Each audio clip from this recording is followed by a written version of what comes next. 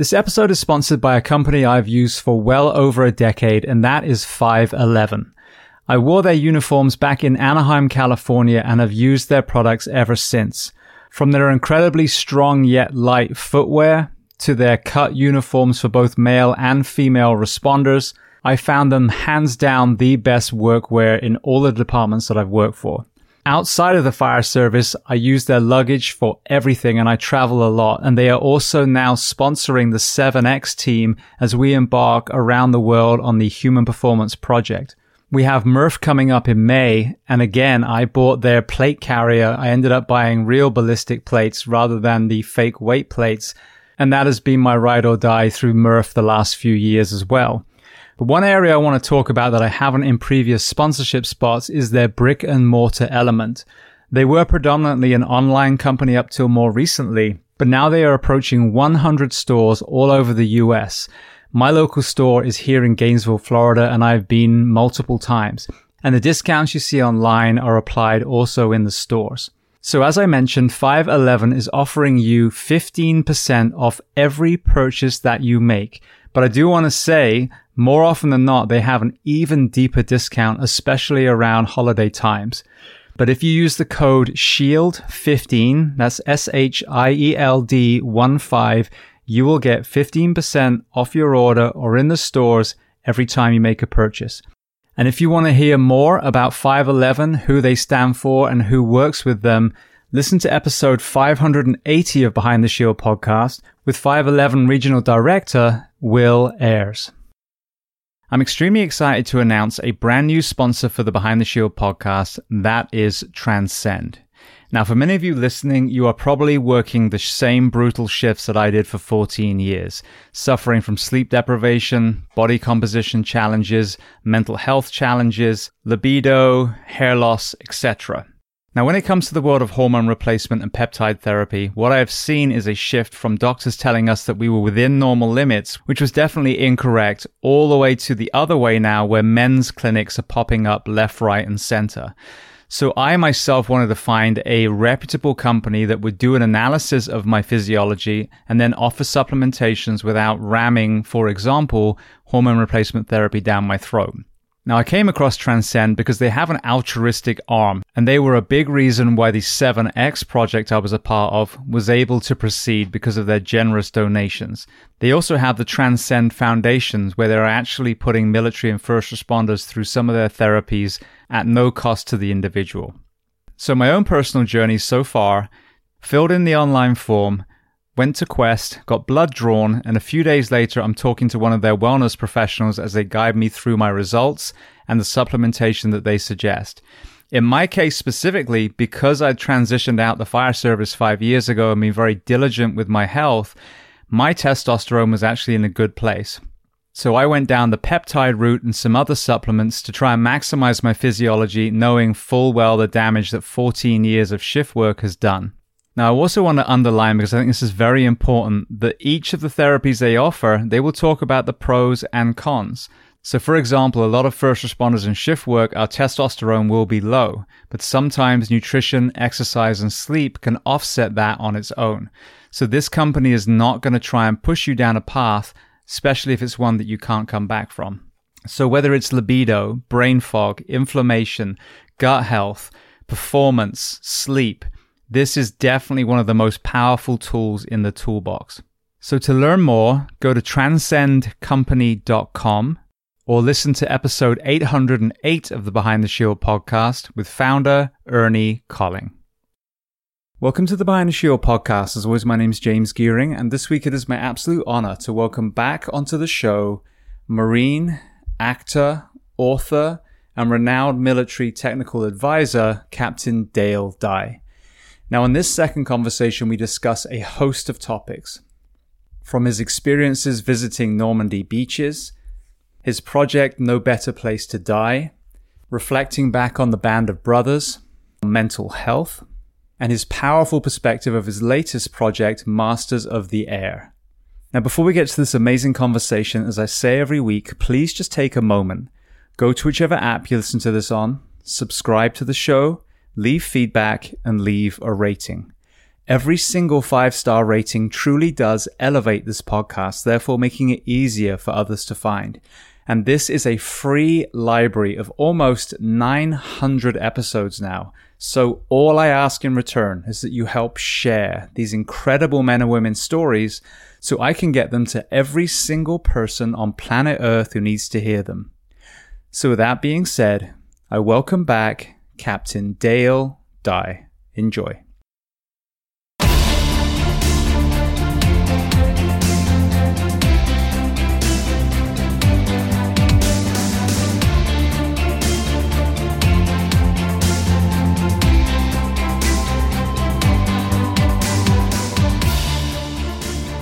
Well, Captain Dye, I want to first say thank you so much for coming on the show. The last time we talked, I think, was 6 years ago, over 6 years ago. You were I think you were episode, I forget what it was, 34, I think. So that's literally within the first year of the podcast. So firstly, I just want to welcome you back today.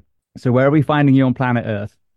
Well, I'm in South Central Texas. I finally had to give up Hollywood, Richard. I mean, I just, the rat race and the plastic banana lifestyle out there. Years ago, when I started all of this, I kind of had to be in LA, but I no longer do that. I'm at a position where they'll come get me wherever I am. So we moved to Texas, to a little town just south of Austin, the state capital, and a house that was built in 1915, beautiful old place, and got some land on it, and so I'm enjoying myself out of the Hollywood rat race. Absolutely. It seemed like we'll get to this. The COVID era kind of reframed the way some people saw the cities that they lived in, and also, though, I think it really empowered a lot of people in the virtual world that you didn't have to be chained to your workplace; that you could be a little bit more dynamic. Yeah. If there's a bright side to that whole COVID nonsense, that's it. I mean, people just realized that they could work from anywhere, assuming the technology works and helps out. And I guess I'm part of that. So I would love to kind of unpack that. Listening, and obviously this is fresh in my mind because I literally just listened to it this morning, but you were optimistic about community coming together, about the strengthening of the first responder professions and, the way that we view law enforcement. And we talked 6 years ago. So obviously, as the last few years unfolded, I witnessed, a fragmentation of our community and a demonization of our law enforcement. So what has been your observation through that lens of the last few years? Well, it's been precisely that. And it's disappointing. It's tremendously disappointing. I think like a fish that's been left out too long, it tends to rot from the head. And I think in many of our major urban police departments, that's been the case. It's even been the case in our military in a lot of ways. We've somehow, and I'm kind of trying to explore this, so I'm not sure that I'm going to get a definitive answer here, but in some ways, it seems to me that we have done something in our society that has caused us to lose confidence in the one thing that we were always so confident in, the one place we could turn for help, the one place we could turn for kindred spirits, if you will. And that was our major law enforcement folks, up to and including the FBI and the Department of the Attorney General, and our military. And I can't really pin down why that happens, but it's clear to me that it has.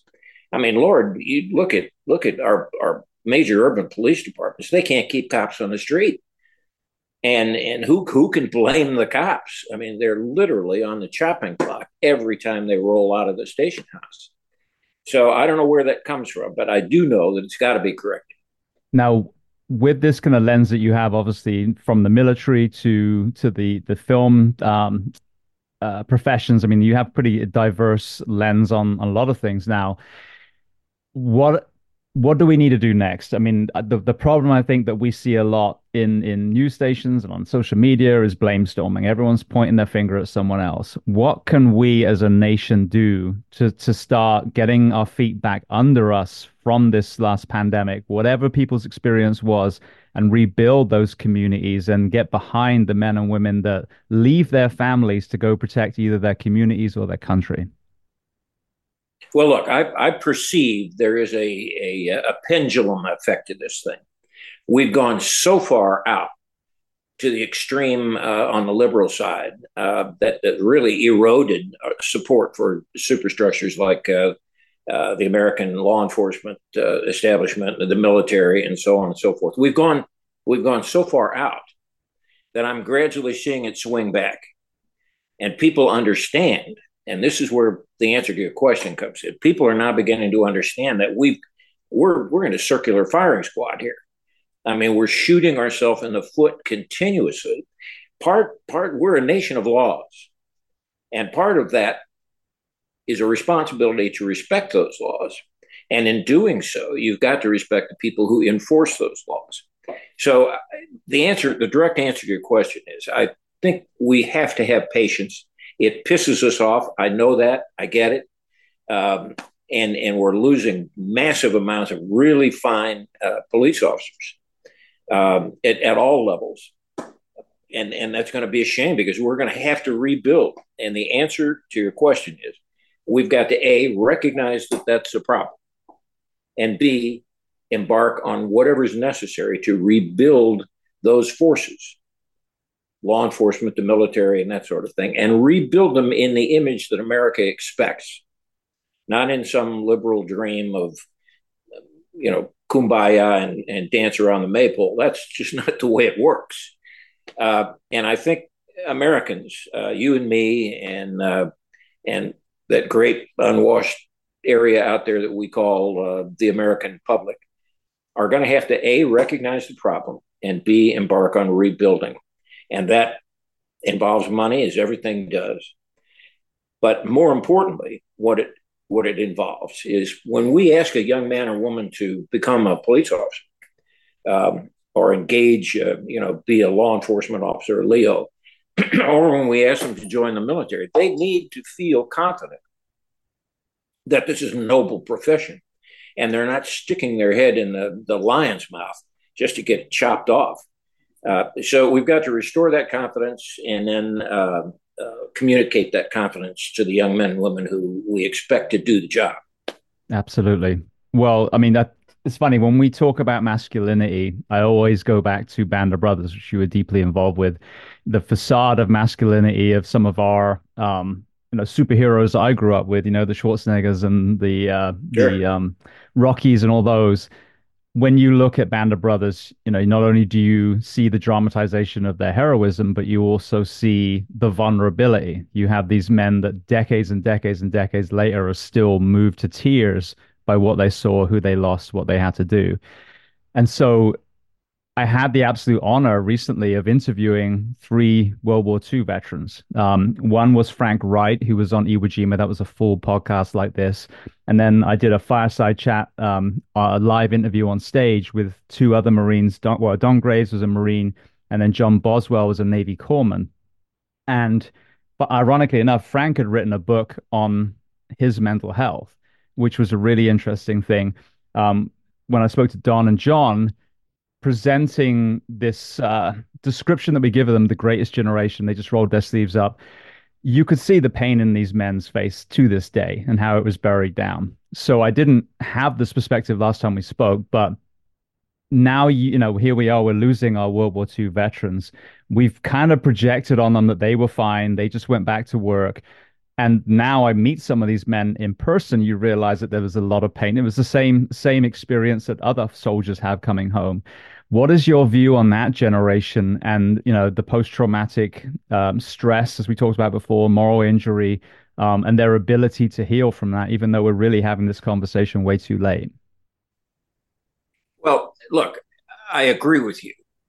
It's a misinterpretation, and I was born during the war, and that's how old I am. And I know hundreds of these young from my family and from other families and so on and so forth. And it's wrong for us to assume or to depict that that experience at war, regardless of the state of the national psyche, um, was not painful and psychologically damaging. It was, and practically across the board in some fashion, it was psychologically damaging. The difference is that those young men, as they aged, handled it better. You know, bravery is not the absence of fear. It's the ability to handle that fear and to continue what you're doing. And that's what they had. They realized that. Now, a lot of them were relatively uh, uneducated, and so they couldn't have told you that definition. But they realized it inherently that part of masculinity, part of your responsibility to a nation is to handle that fear. And it doesn't mean you don't have it. It means you learn to handle it and get on with things. And we need to re-examine that lesson, I think. Well, it was interesting as well because you hear a lot of them did dive into alcohol for a while. I mean, and Don and yeah, John both talked about that. There was a period where they really, went the wrong way, arguably, but then they were able to navigate. Obviously, some people don't, and it's been an eye-opening where granddad of a lot of these, guests that come on the show actually was, an alcoholic, was, abusive. So I think that, that post-traumatic growth would have been so invaluable to them as well as it is today, rather than, the kind of shove it down and just get on with life. Because for some of us, we're able to process it. And I absolutely agree that processed trauma becomes a strength. It truly becomes a superpower. But if it's unaddressed, it becomes cancerous. Yeah, it does. You're correct. It self-medicating, whether it's with alcohol or today is more likely to be with drugs, uh, is not an uncommon thing, especially in people who've been through trauma. The key is not to try to do it alone. And Lord knows how many people I've talked to and my own experience. You cannot do this alone, and you must not try to do it alone. That's a dark path, and you'll just continue on it till you kill yourself. It has to do with, I think we may have touched on this the last time we talked, but it has to do with your ability, I think, to say that, to recognize that you're on the wrong path, and to go to somebody and don't let that traumatic experience sit inside your guts and eat at you to the point that you seem self-medication seems to be the only outlet. Um, we had that experience in World War II. We had that experience in Korea. We had that experience in Vietnam, and we certainly had it after the Middle East. The difference is we now recognize it for what it is, whereas back then, well, he's a little shell shocky. There's a whole hell of a lot more to it than that. And this business of self-medicating, this business of trying to pull yourself up by your bootstraps, you got to have some help. And look, what I'm discovering today, and I think it probably goes across the board, is that so many veterans and police officers who faced trauma in a gunfight or in a shooting or in a high-speed chase automobile accident, uh, there is a tendency to swallow that. There's a tendency to say, "Well, look, I'm in a risky profession. I should be able to handle this sort of thing. I shouldn't talk about it. That's a weakness." Well, that's silly. You've got to talk about it. Now, you don't need to lie down on the fainting couch and clutch your pearls and talk to some professional, but you need to talk to somebody who gets it. And who gets it? Well, other soldiers get it. Other police officers get it, and those support groups, although that's formalizing them, it's really just an individual thing. Let me talk to you about what I went through. Maybe you went through it, or maybe I can, in just talking about it, maybe I can broom some of the horror. And I find that works, and it takes you away from the self-medication thing, which is disaster. Absolutely. Another interesting element, and this goes all the way through to, modern day warriors, is the homecoming. And again, I think we romanticized about World War II. Yes, some of our military did come back to ticker tape parades, but some of them went back to smaller towns where they just went home. But the worst stories that I've heard, and Major James Capers has been on the show. That's one, I mean, an incredible man, and his homecoming story is horrendous, lying there, wounded on a tarmac as when he gets back on home soil and gets urinated on. And then Rich Rice is another one. He was a Delta guy at the time, and came back and similar thing, getting spat on. What was your homecoming like from Vietnam, in contrast to maybe what you'd heard some of these military members coming back from World War II? Well, look, I'd heard those stories, and especially Vietnam, which was my major homecoming thing. The nation had turned against the war, and there was great anti-war sentiment running throughout the nation, and I knew it was coming. I could see it right outside the gates, and I said, you know what? If I get out there and get angry, I'll kill somebody or kill myself or something. So I'm not going to do it. And for 10 years, much to my detriment, for 10 years I didn't. I absolutely would not. I wouldn't talk to civilians, regardless of who they were. I just wasn't interested in what I knew or presumed I knew they were going to say. So I avoided it, and that led to self-medication, and that led to some pretty horrible experiences. And eventually I understood that it's not their fault. They can't be expected to understand what I went through. Hell, what I went through, and what most people at war, or police officers who've been in serious situations on the streets, what they've been through, you can't expect the average Joe citizen to understand that. And you shouldn't expect it. That doesn't mean you shouldn't expect them to respect it, that you should. But in order to build that respect, you've got to explain it to them. You got to say, listen, this is what happened. This is how I felt. And it bites me. It hurts me. You do that, and you'd be surprised at the support that emerges. Absolutely. I had no idea it was the typical reaction that you get. Well, and this happens with my profession, the fire service. People are so disconnected from what we actually do, to the point where they ask in 2024, why is there a fire engine on my medical call? Well, because it's full of paramedics. That's why, an ambulance is coming as well. So where was I going to go with that? Oh my God, I just lost my train of thought. Oh, there we go. So since we spoke, we had the withdrawal from Afghanistan that was very jarring, kind of paralleled Vietnam. What was your perspective of that? And what would you say to the men and women that served in that conflict now as we're sitting here on the other end of it? Well, I've said a lot to them, not so much publicly, because it's not a public thing. It's a private thing. But you're right when you say that the parallels between our withdrawal in Vietnam and our withdrawal in the Middle East and Afghanistan were very similar. It leaves you frustrated. It's coitus interruptus. I mean, nothing. There's no end in sight. You don't know what the hell did all this mean, and that's deadly. If you can't find a meaning to your sacrifice, a purpose to your sacrifice, if that's jerked out from underneath you, as it was by the Nixon administration in Vietnam, and as it did in the Biden administration in Afghanistan, that makes it tough. That makes the road really rough, really rugged. And the key is, if there is one, it's an individual thing. But the key is to talk about it. The key is to find somebody, one of your mates that was with you in this sort of thing. Just that commiseration, just that validation that comes from the other guy, the guy that you know so well, saying, yeah, I feel the same way. Isn't that a bitch? Now what? Just that validation that what you're feeling is okay. What you're feeling is perfectly human, perfectly logical, and he feels that way too.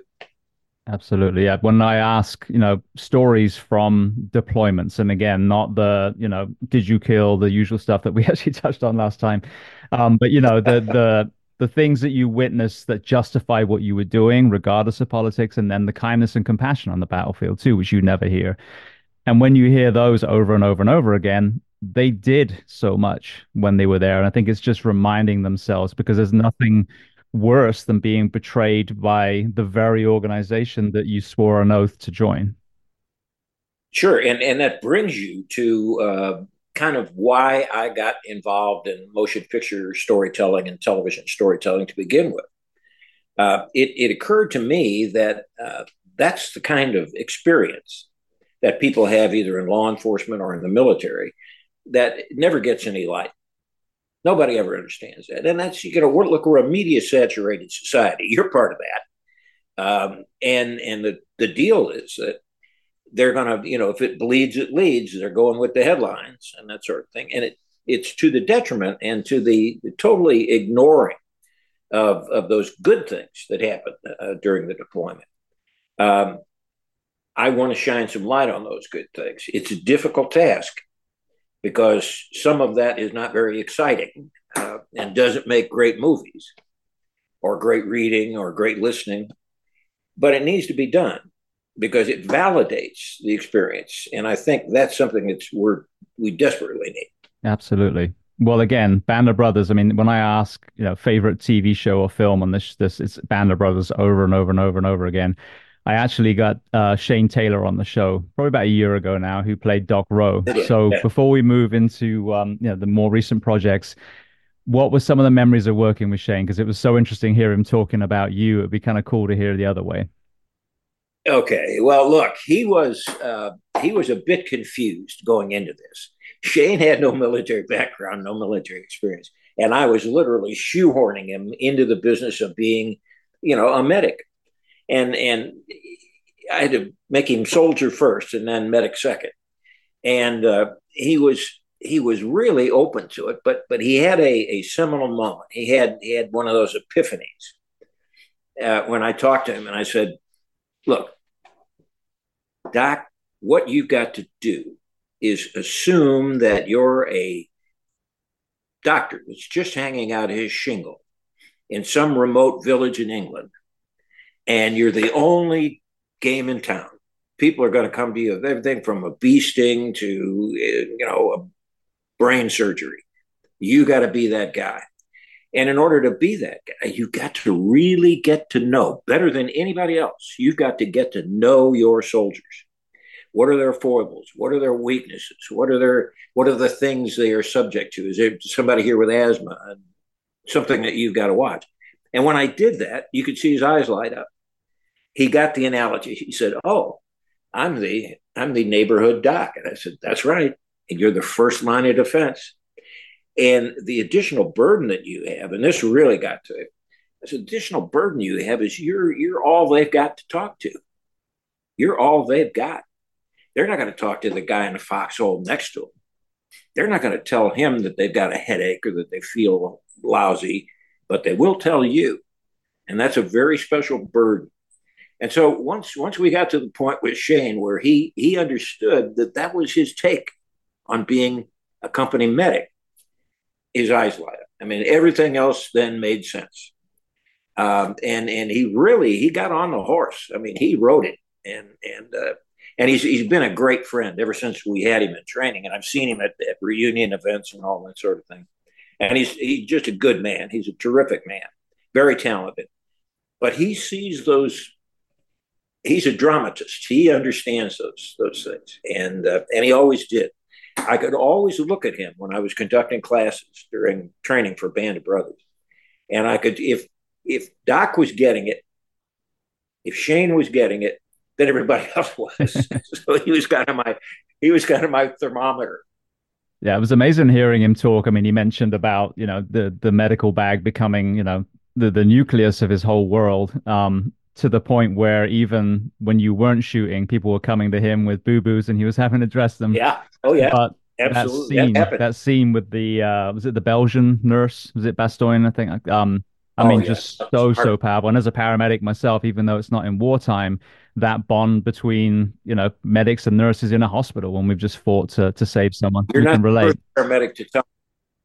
You're not the first paramedic to tell me that. I've talked. In fact, I talked to some EMT guys here in Little Lockhart, Texas, and they were talking about, "Oh, we recognize you from Band of Brothers." And I said, "Yeah." He said, who is that medic? And I said, who is Shane? And I would tell them the story about it.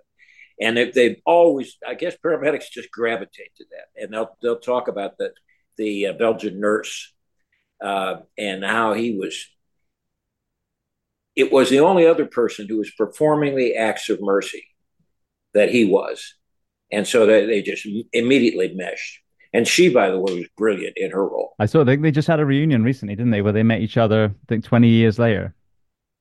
Yeah, yeah. I was with Shane in Bastogne in Belgium, and she showed up, and it was magic, absolute magic. They were just boom together, and they were at the graveside of the real woman, who was the angel of Bastogne. Beautiful. So we're going to get to COVID and the impact of shooting your most recent project. But what was interesting was I didn't realize that Band of Brothers was initially released in 2001, shortly before 9/11. So, and he was kind of indicating that really it was a 10-year anniversary that gave it this massive boost. Talk to me about that through your eyes. You put all this, work in. You've been working since the inception of the project. It's finally done. And again, no one's going to have any ill feeling about the tragedy apart from, the actual event itself. But from a filmmaker's perspective, what was that journey like? And then what was that kind of second upsurgence like for you? Well, the phone lines lit up. All of the young guys who'd worked on Band of Brothers and all that sort of thing said, God, they've blown us off the stage here. Nobody will pay any attention. And I said, I think you're wrong. And I said, the reason you're wrong is that it's a tragic moment like this, like 9/11. People are looking for reassurance. They're looking for righteousness. And Band of Brothers shows that. And it turned out I was right. It didn't, despite the depravity of the incident, it didn't bother us at all in the ratings. People were tuned in.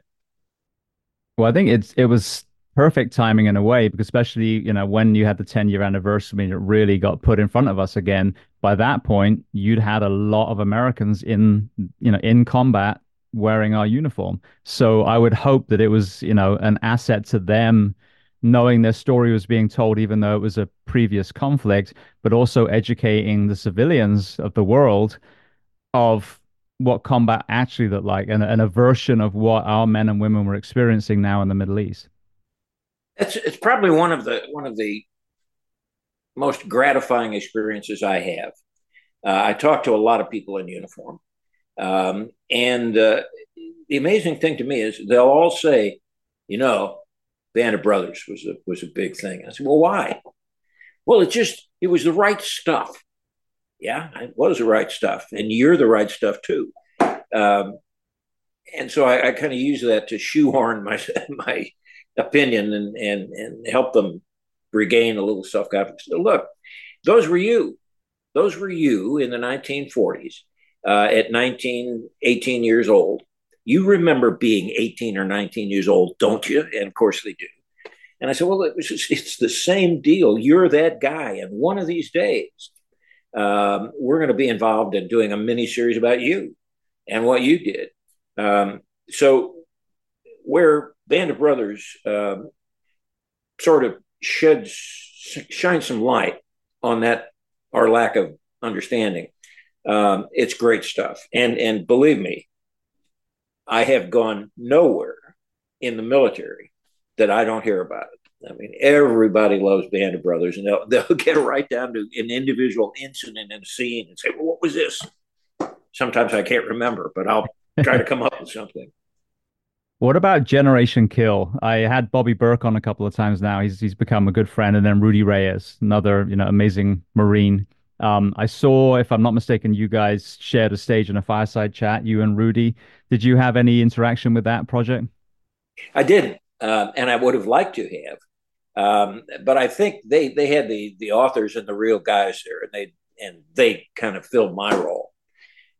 So I've become kind of the history of war guy, not the current guy, because I didn't serve in Afghanistan. The closest I got was Beirut, Lebanon in 82, 83. So I'm not that guy. Now, I have been called on to work on some of those projects. And when I do, I always try to call somebody or talk to somebody who's actually been there and say, look, this is what I think. This is what I believe. What's the real deal? And they'll tell me. And then I try to translate that to film. So, as I touched on at the beginning of the interview, when we spoke last, you were just crowdsourcing for No Better Place to Die. So, walk me through where you got with that project, and then, if we can still expect it or if it's kind of on the hold pattern at the moment.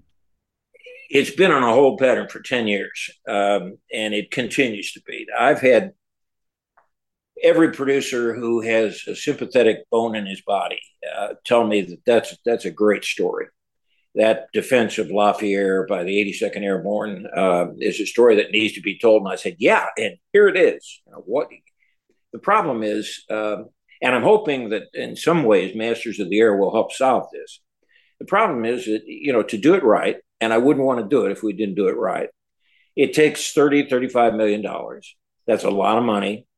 We're in an era of streaming. So theatrical release is not a big thing, or not the big thing it used to be. And so it's difficult to get people to cough up that much money.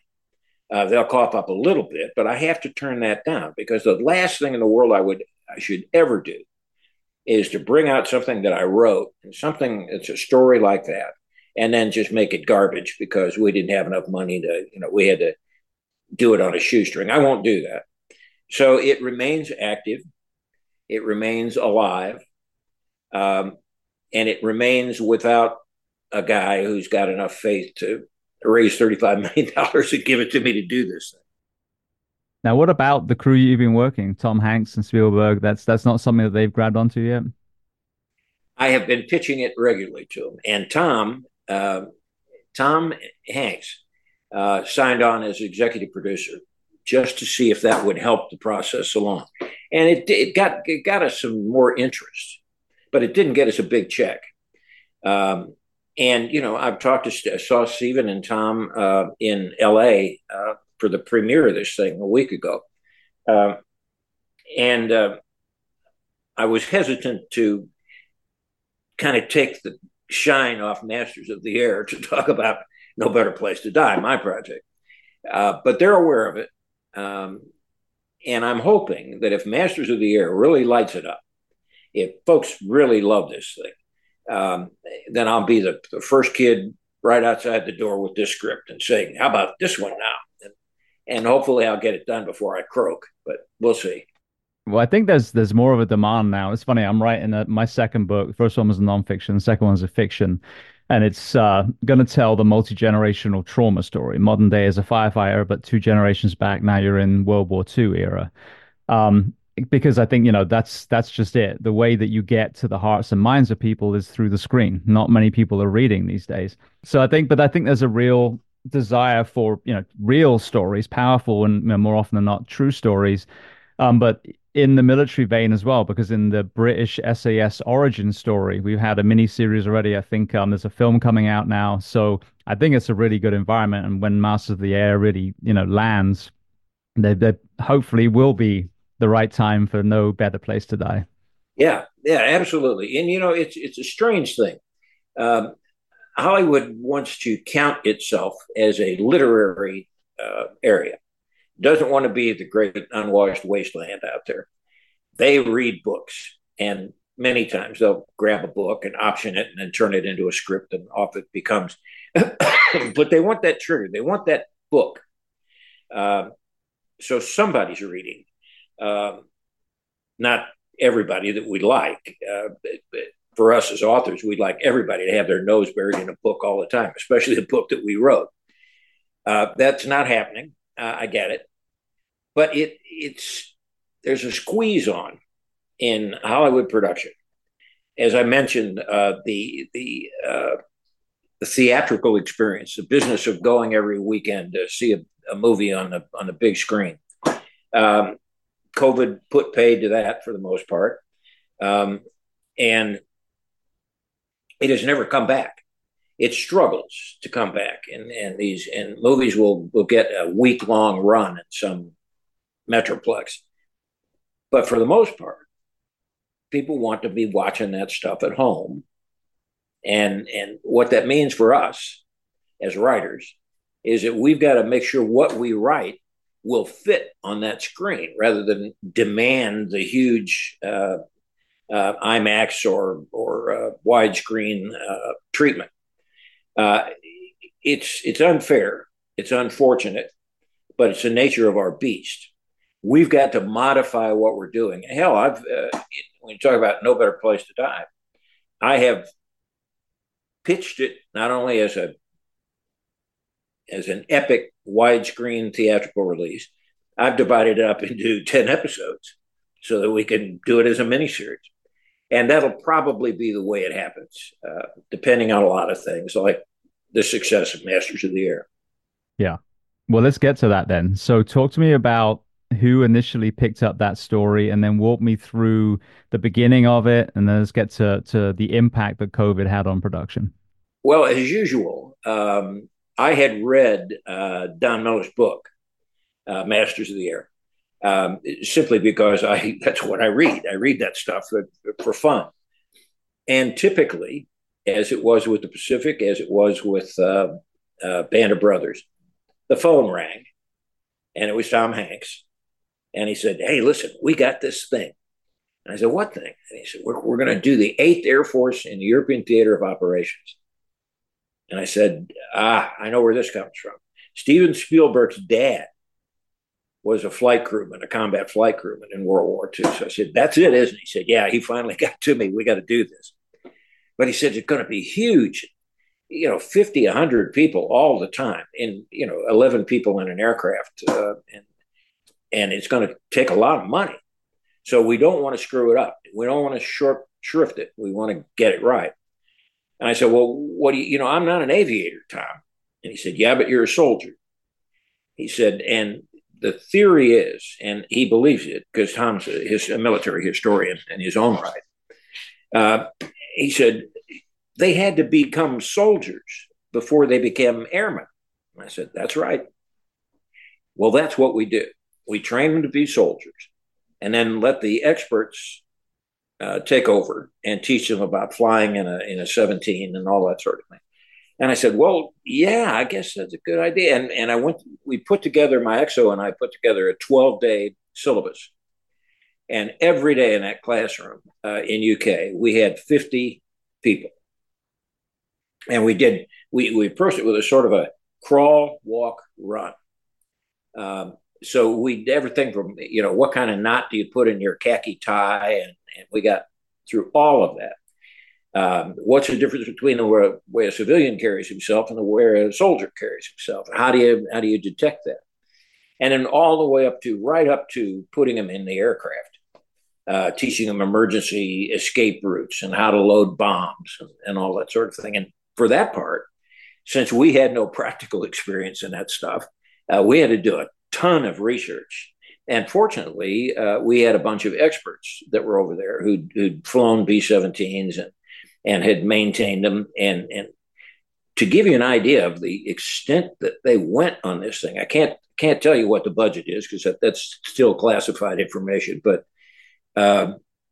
we had 2 full-scale B-17s built and had them constantly on the runway out there at the location that we made to be Thorpe Abbott's in East Anglia. And those things, you could do them like a remote control car. You could actually drive them around. They do everything but fly. And they were correct down to the rivets were correct. And so when the kids would get in those aircraft in one of the gunnery positions or in the pilot's or co-pilot seat, bombardier navigator up in the nose, they were surrounded by the real stuff. And so I think that added to our ability to force verisimilitude. And then we did,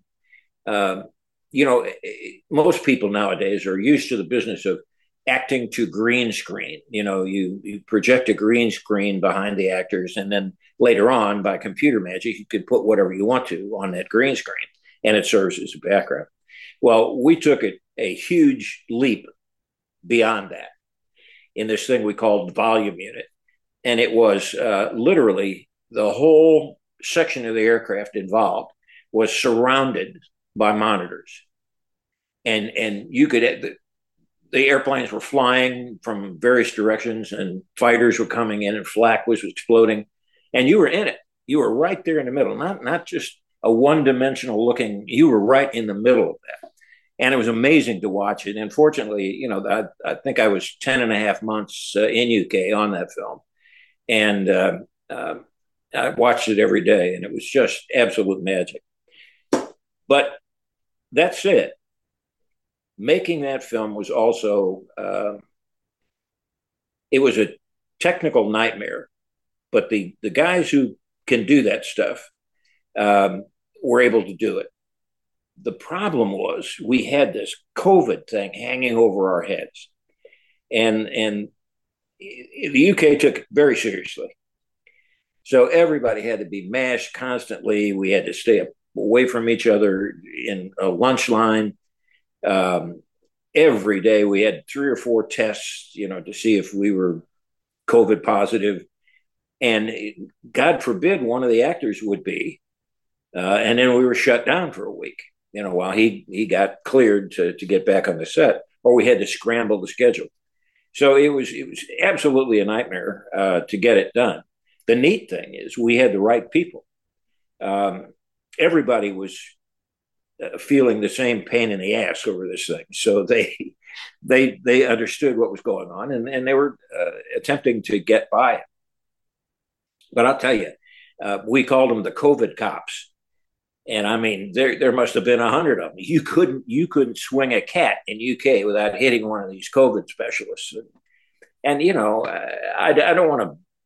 Well, maybe I do want to belittle the panic over this sort of thing, but it was a bit much. And I can understand the liability situation and so on and so forth. You don't want to get somebody really sick, but we were all healthy young people, or they were healthy. I wasn't young, but the point is that to me it wasn't that big a threat. It was like getting the flu, so you had to stay in bed for a week and then you went back to work.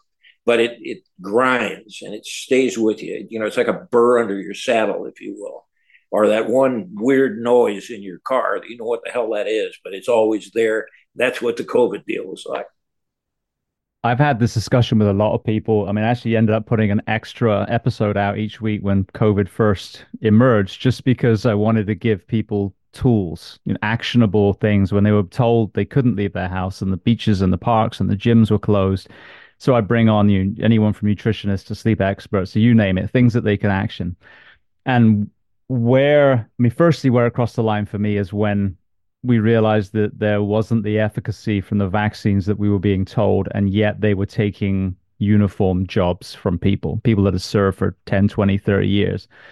The other thing was, though, that I think was so irresponsible is we did have a captive audience, and whatever your views on it, because it was a real virus, like you said, but it was the underlying health of the individual that dictated if you just got sick and then were okay again, or you died. 2, 3 years later, there were no grand changes to improve the nation's health. There weren't, boosting local farmers again, giving them incentives to, grow clean food. There weren't PE programs, return to schools and real food being cooked in school lunches.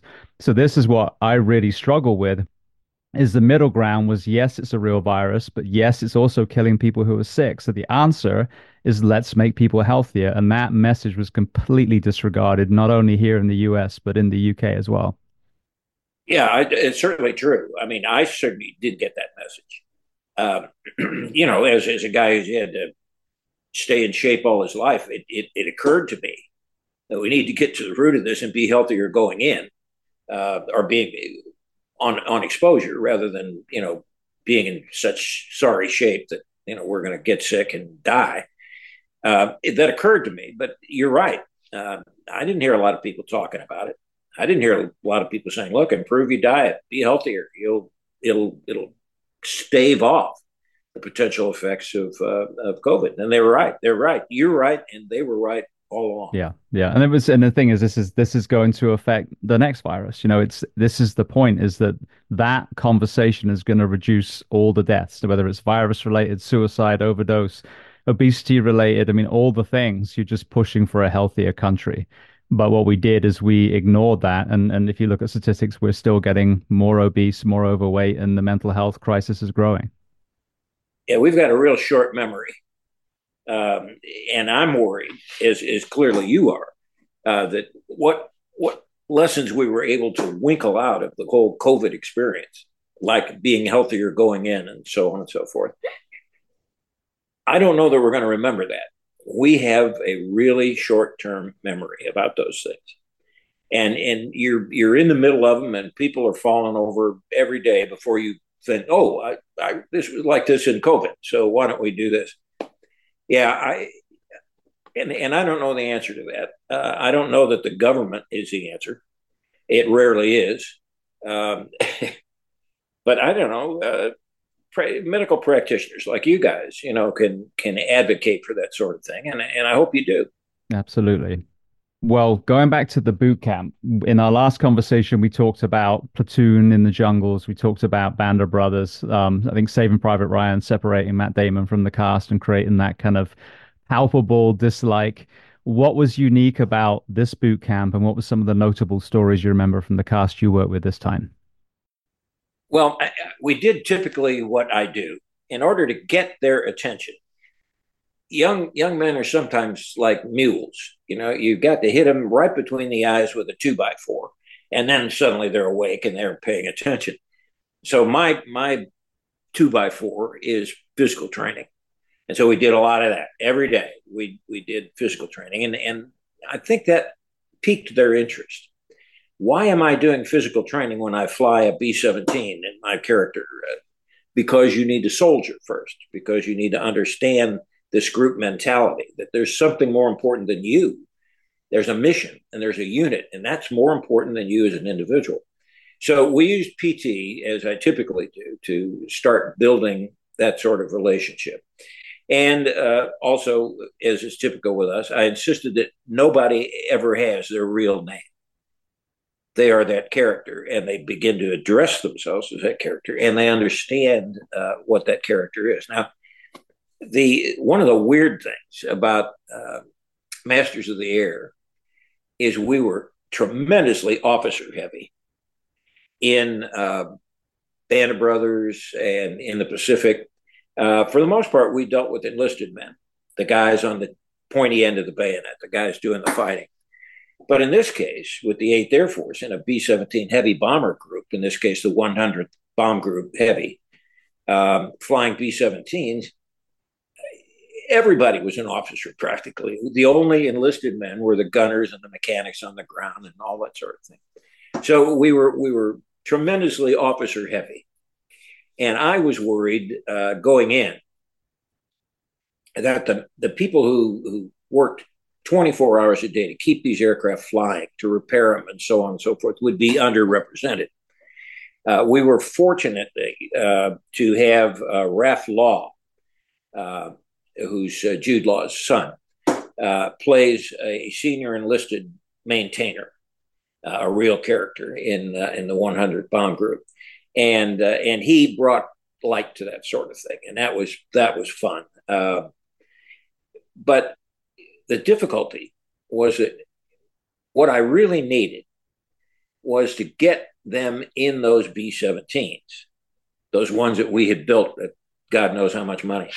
And I wasn't able to do that. Now, I really wanted to do a situation with our basic training element, boot camp, if you will.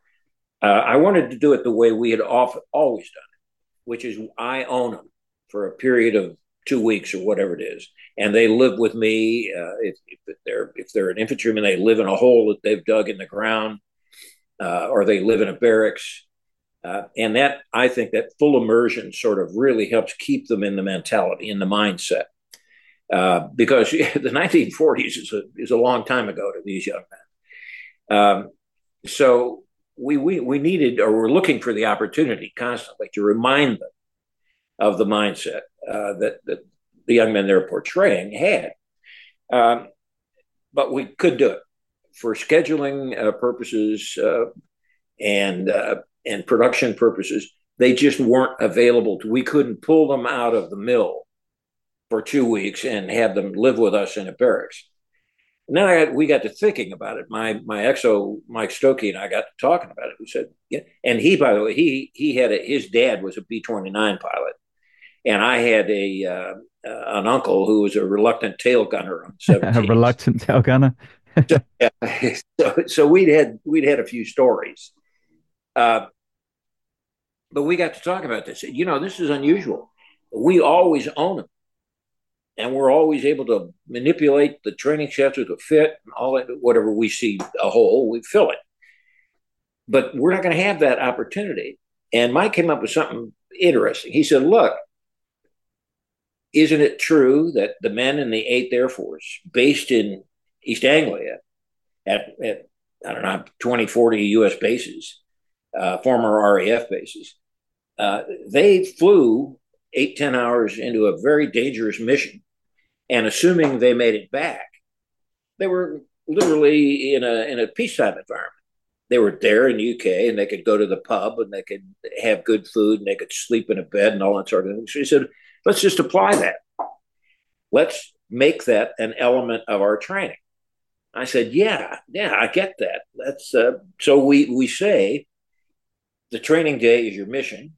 Mission is over. Now you can go down to the hotel bar and do whatever you want to do and show up the next morning ready for PT. So we incorporated that element of what it was like to fly in the ETO into our training schedule. It's interesting looking back when you did the boot camp for us for Terminator 2 in Japan. The cohesion that was formed by the time, I think it was 3 days we did you. It was very short, but that team building. And when I compare it now to the lowering of standards in some of the fire and police academies or orientations here, that's one of the missing pieces. The moment you lower standards, you lose that shared suffering. You lose that that unbreakable bond that, for example, when I was in California, Anaheim, those men are still my brothers to this day. I literally saw my old captain about 3 or 4 days ago. So with shifting to kind of military first responders for a second, with this World War II lens moving forward, talk to me about the importance of that shared suffering and keeping that bar where it should be. Yeah, the hard part, and you can do physical and psychological approaches to that team building sort of thing. Running and chanting and feeling the power of that unit as boots in rhythm strike the ground. That's a physical part of it. That's a sensory part of it. And you focus on that sort of thing. But the difficulty lies in saying, look, you've got to think of it that way. You've got to think of this group as your family. And you've got to think of this group as the most important thing in the world to you. Never mind Susie to home, and never mind mom and dad and everything else. It's right in those 11 men that are in that B-17 with you. And you live or die depending on your ability to trust them, for your ability to be reassured that they've got your back, that they're on your right and on your left, and you know that. And that gives you strength. So it's that strength of community. It's that strength of structure that it's the most difficult thing to build. But you must do it. If you don't, then anything else you try to teach them is going to be superficial. Absolutely. Well, we talked before we hit record, compared to some projects that you've worked on, there's been less promotion. And so I'm so honored that you came onto this podcast so I can help tell the story. So for people listening, probably aren't aware of the story, give us an overview of these incredible men and what we're going to, watch as we start diving into the series. Well, you're going to watch a jaw-dropping visual experience. And I know that sounds like hyperbole, and I guess it is, but damn it, that's what it is. I mean, you gasp at some of the things you'll see in this thing. And that's the special effects guys. And the special effects are really the star of the show. But Masters of the Air tells the story of the 100th Bomb Group Heavy, a B-17 bomb group within the American 8th Air Force, and you get to know you get a view of that story by getting to know the characters, and the characters were some pretty weird ducks. There was a reason that the 100th Bomb Group was called the Bloody 100, because they took some casualties, and you get to see the effect of taking those casualties on the unit and unit morale, and how they had to struggle so hard to keep that morale up. And that goes back to having built that team so that when in the fictional area, when somebody dies or when a crew is lost, you feel it. You feel it because you trained right next to those guys. And so that was handy. But I think the overall emphasis was to tell the story of a bomb group involved in the air war in the ETO, the European Theater of Operations, and flying those long missions across the channel into Nazi-occupied Europe, Western Europe, and how desperately dangerous that was. You hear a lot about casualties in one operation, one military operation. It pales in comparison with what the average B-17 bomber group suffered. I mean, they lost aircraft right, left, and indifferent. Sometimes the crew got out of them. Most times they didn't. And so that one bomber goes down, that's 11 souls lost, if not more. And you see, or I think the purpose of making the series was to shine that light on those guys. Here's an aspect of the war, that big war, that maybe you didn't know, maybe you didn't understand, unless you're history nerds like you and I are, have buried your face in all that history. You're going to have no idea how dangerous and deadly it was to fly those B-17s over occupied Europe, through acres and acres of flak so thick you could walk on it, and through German Luftwaffe aircraft that were attacking you and buzzing in and out of the formations, firing rockets. It was a deadly business. And you're flying at 10,000 feet. That was a whole other structure. I mean, half the time you see these actors that are wearing an oxygen mask. Well, they have to. I mean, because they're above 10,000 feet, there's no oxygen. But that makes the storytelling difficult. You got to do it all with your eyes. And they did a great job at it. They really did. But I think people will have no idea of that they wore electric suits that were actually plugged into the electrical system of the aircraft just to keep them. You couldn't handle anything without gloves. And if you had a wounded man in the aircraft hit by a piece of shrapnel or something, the business of keeping him alive was going to be vastly complicated by the fact that you're up at 10, 15,000 feet. So all of those are insights, I think, that Masters of the Air is going to bring. And I think that as well as just being a special effects extravaganza, which it is, audiences will come away with a little understanding of that and say, my God, was it really that dangerous? And the answer is, yeah, it was.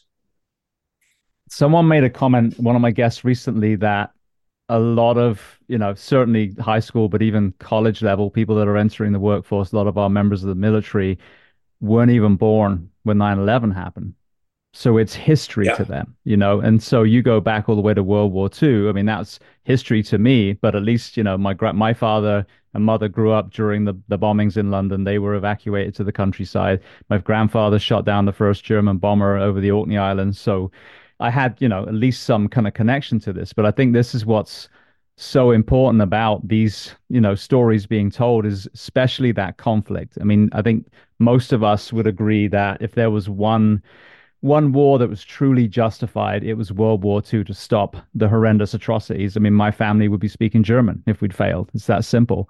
So, to educate the people. And when I spoke to Don Graves, the World War II Marine, he was kind of heartbroken about what he was seeing in the US at the moment. So I think by being reminded of the true sacrifice, that protected our shores of the men and women in the World War II era, I think is imperative so that we have gratitude for what we're experiencing today. Well, I hope so. I mean, certainly in my personal case, or the mission statement of my company, that's what we're after. I mean, to shed some long overdue and richly deserved light on those very aspects. And I think we've done a good job at it. And I think Masters of the Air is a great addition. Absolutely. I want to hit one more area, then we'll go to some closing questions. Correct me if I'm wrong. It was either this last year or maybe the year prior. I remember seeing you posting where you were talking. You were actually on the beaches in, I believe it was in Normandy for the D-Day anniversary. So talk to me about that experience. Well, it's I've had it. I've had that experience more than once. I've been fortunate to be invited to Bastogne, the Point du Hoc area, to Utah and Omaha Beach, and there's something awe-inspiring, I guess is the word. When you stand there and you look around and you say, "Jesus, this place was absolutely chock-a-block with dying men and people trying to charge inland when all this happened." Or there's the area that the Rangers had to climb up at Point du Hoc, or frigid as hell in Bastogne in the winter, and you're standing out in the Bois Jacques and looking at the holes where they were, and that's awe inspiring. I mean, if you know the story, and I think because of Band of Brothers and Pacific and now Masters of the Air, you will know the story. You wouldn't be there if you didn't understand there was something special here. So I think that's handy, but it never ceases to create within me a desire to walk away from the madding crowd and to just stand there for a minute and say, "God, thank God they did what they did. I don't know how they did it, but thank God they did." I always find that moment, and when you're standing on those beaches in Normandy, or you're standing on the island of Peleliu in the Pacific, or you're trying to figure out how to stay halfway warm at the Bois Jacques in Bastogne, I always find that moment. I say, back off from it a minute, back off from it and look, and just thank the Lord that they did what they did. Absolutely. And especially when you kind of look at the where technology was back then. There was no GPS. I mean, all these things that we rely on now, it really reframes, the incredible, task that was given to them. So I want to transition to some closing questions. Last time we spoke, you'd already had a host of books out. So between 6 years ago and now, talk to me about your books. Have you added to your collection? Yeah, I've got a great Korean War book. I've always felt that the Korean War was underserved in literature because the guys who fought in Korea at the Chosin Reservoir and the Nakdong Pocket and the Pusan Perimeter, those guys were the ones who taught me and taught me to stay alive when I had my own wartime experience.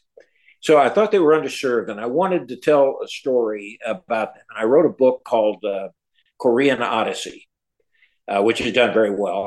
I'm gratified that it has, and made one of these days become a movie when we can move into Korea from World War II. And I have continued to get my recurring character, Shake Davis, the retired Marine gunner, into more and more adventures. I think since we talked, I probably added 4 books to the continuing Shake Davis saga. So I mean, I'm staying busy. I'm writing. We've started a new online essay that I guess people call it a blog, but I hate that word. So it's an essay, a screed, some thoughts that we're putting online.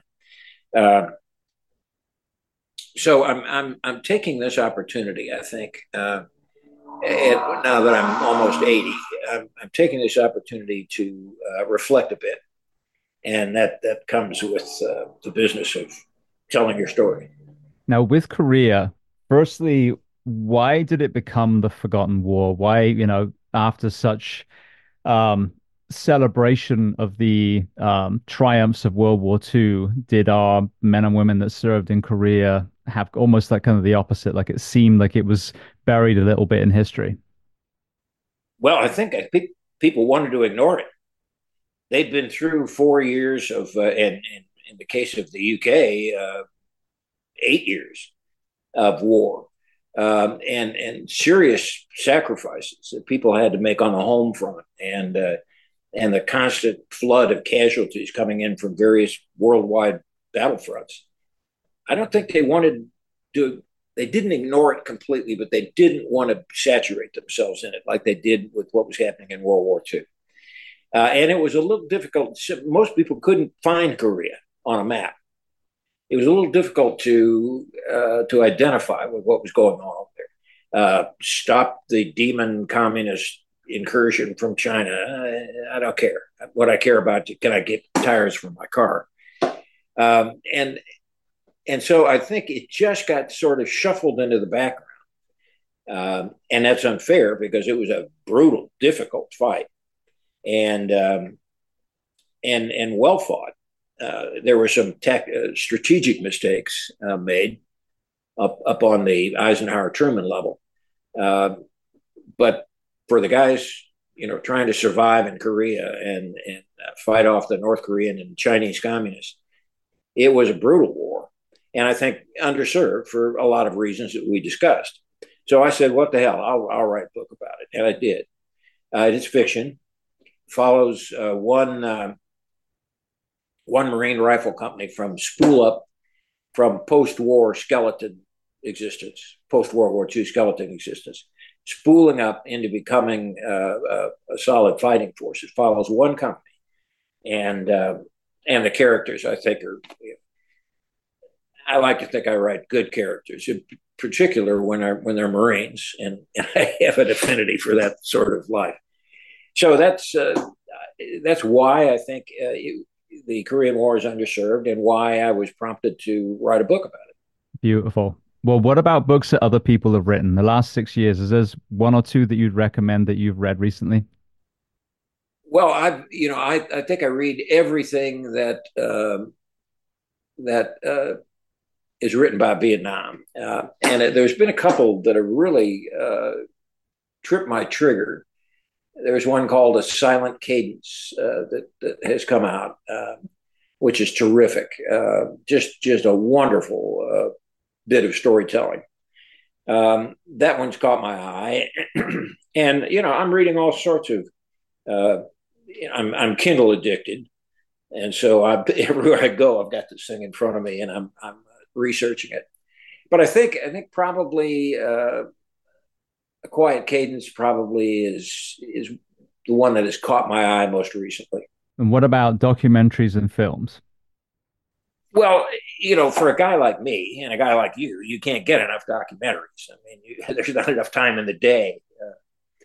But I'm eclectic about those things. I try not to focus on one area because of what I do and the nature of the films I work on, or the television series I work on. You have to have a really broad-based knowledge. Just because I was a Marine doesn't mean I don't need to know the Army, don't need to know the Air Force, or because I fought in Vietnam doesn't mean I don't need to know World War II or Korea. And so when there's such a plethora of those documentaries out there, hell, just the History Channel alone will take you all over the world. In everything from the Peloponnesian Wars right up to today in Afghanistan. So you can pick and choose, and if I'm feeling like Well, I don't know that I know enough about the Hindu Kush, and I'll find some documentary and go after it. Beautiful. All right. Well, the next question, is there a person that you'd recommend to come on this podcast as a guest to speak to the first responders, military, and associated professions of the world? I'm not sure I do. It would be great. I've the whole first responder law enforcement thing here in Texas has been a revelation to me. Um, it's one of the last bastions of that great respect for law enforcement. If I were you, I'd go find a retired Texas Ranger and say, "Let me. You want to know what's behind the badge? How about that?" Fantastic. And I'm sure. Beautiful. All right. Well, then the very last question before we make sure where people can find you, what do you do to decompress these days? Well, I'm still doing PT at my age. I'm still running 3, 4, and 5 miles 3 times a week. It's still lifting weights, and I've found a whole new audience here in small town Texas. So they all want to hear the war stories, and they all want to hear the movie stories and everything. So I'm pretty popular in a small town. I'm the big fish in a small pool, and so I spent a lot of time getting to know these folks. I didn't meet many of those kind of folks in LA, so it's a revelation here, and I'm doing a lot of sort of inadvertent sociological research, I guess, and enjoying it quite a bit. Beautiful. Yeah, my in-laws live in San Antonio, so next time I'm over there, I'll have to give you a call and see if you're around. You should, yeah. Not far, a couple hours. Absolutely. All right. Well, then the very last question, if people want to learn more about Masters of Air or find you online, where are the best places? Well, I think, without getting into the alphabet soup here, really all they've got to do is look up Masters of the Air, or we have changed the designation of our company. We used to be Warriors Incorporated. We're now Warriors Global because we work all over the world. And I think, if you go to Warriors Global, it'll take you right to some stuff about the making of Masters of the Air, and then you plug yourself into the podcast network like this one, and God knows how many I've done. So it's out there if you want to hear about it. Beautiful. Well, I want to thank you so much. Yeah, firstly for originally coming on. I mean, that was, I think, 15 years after I'd worked with you in Japan. But here we are now, 2024. The show will be out by the time this airs. So I think January 26th was the date. But I want to thank you so much for being so generous with your time and coming back onto the podcast. So always a pleasure. It's nice to spend time with a kindred spirit, and you're one. Well done.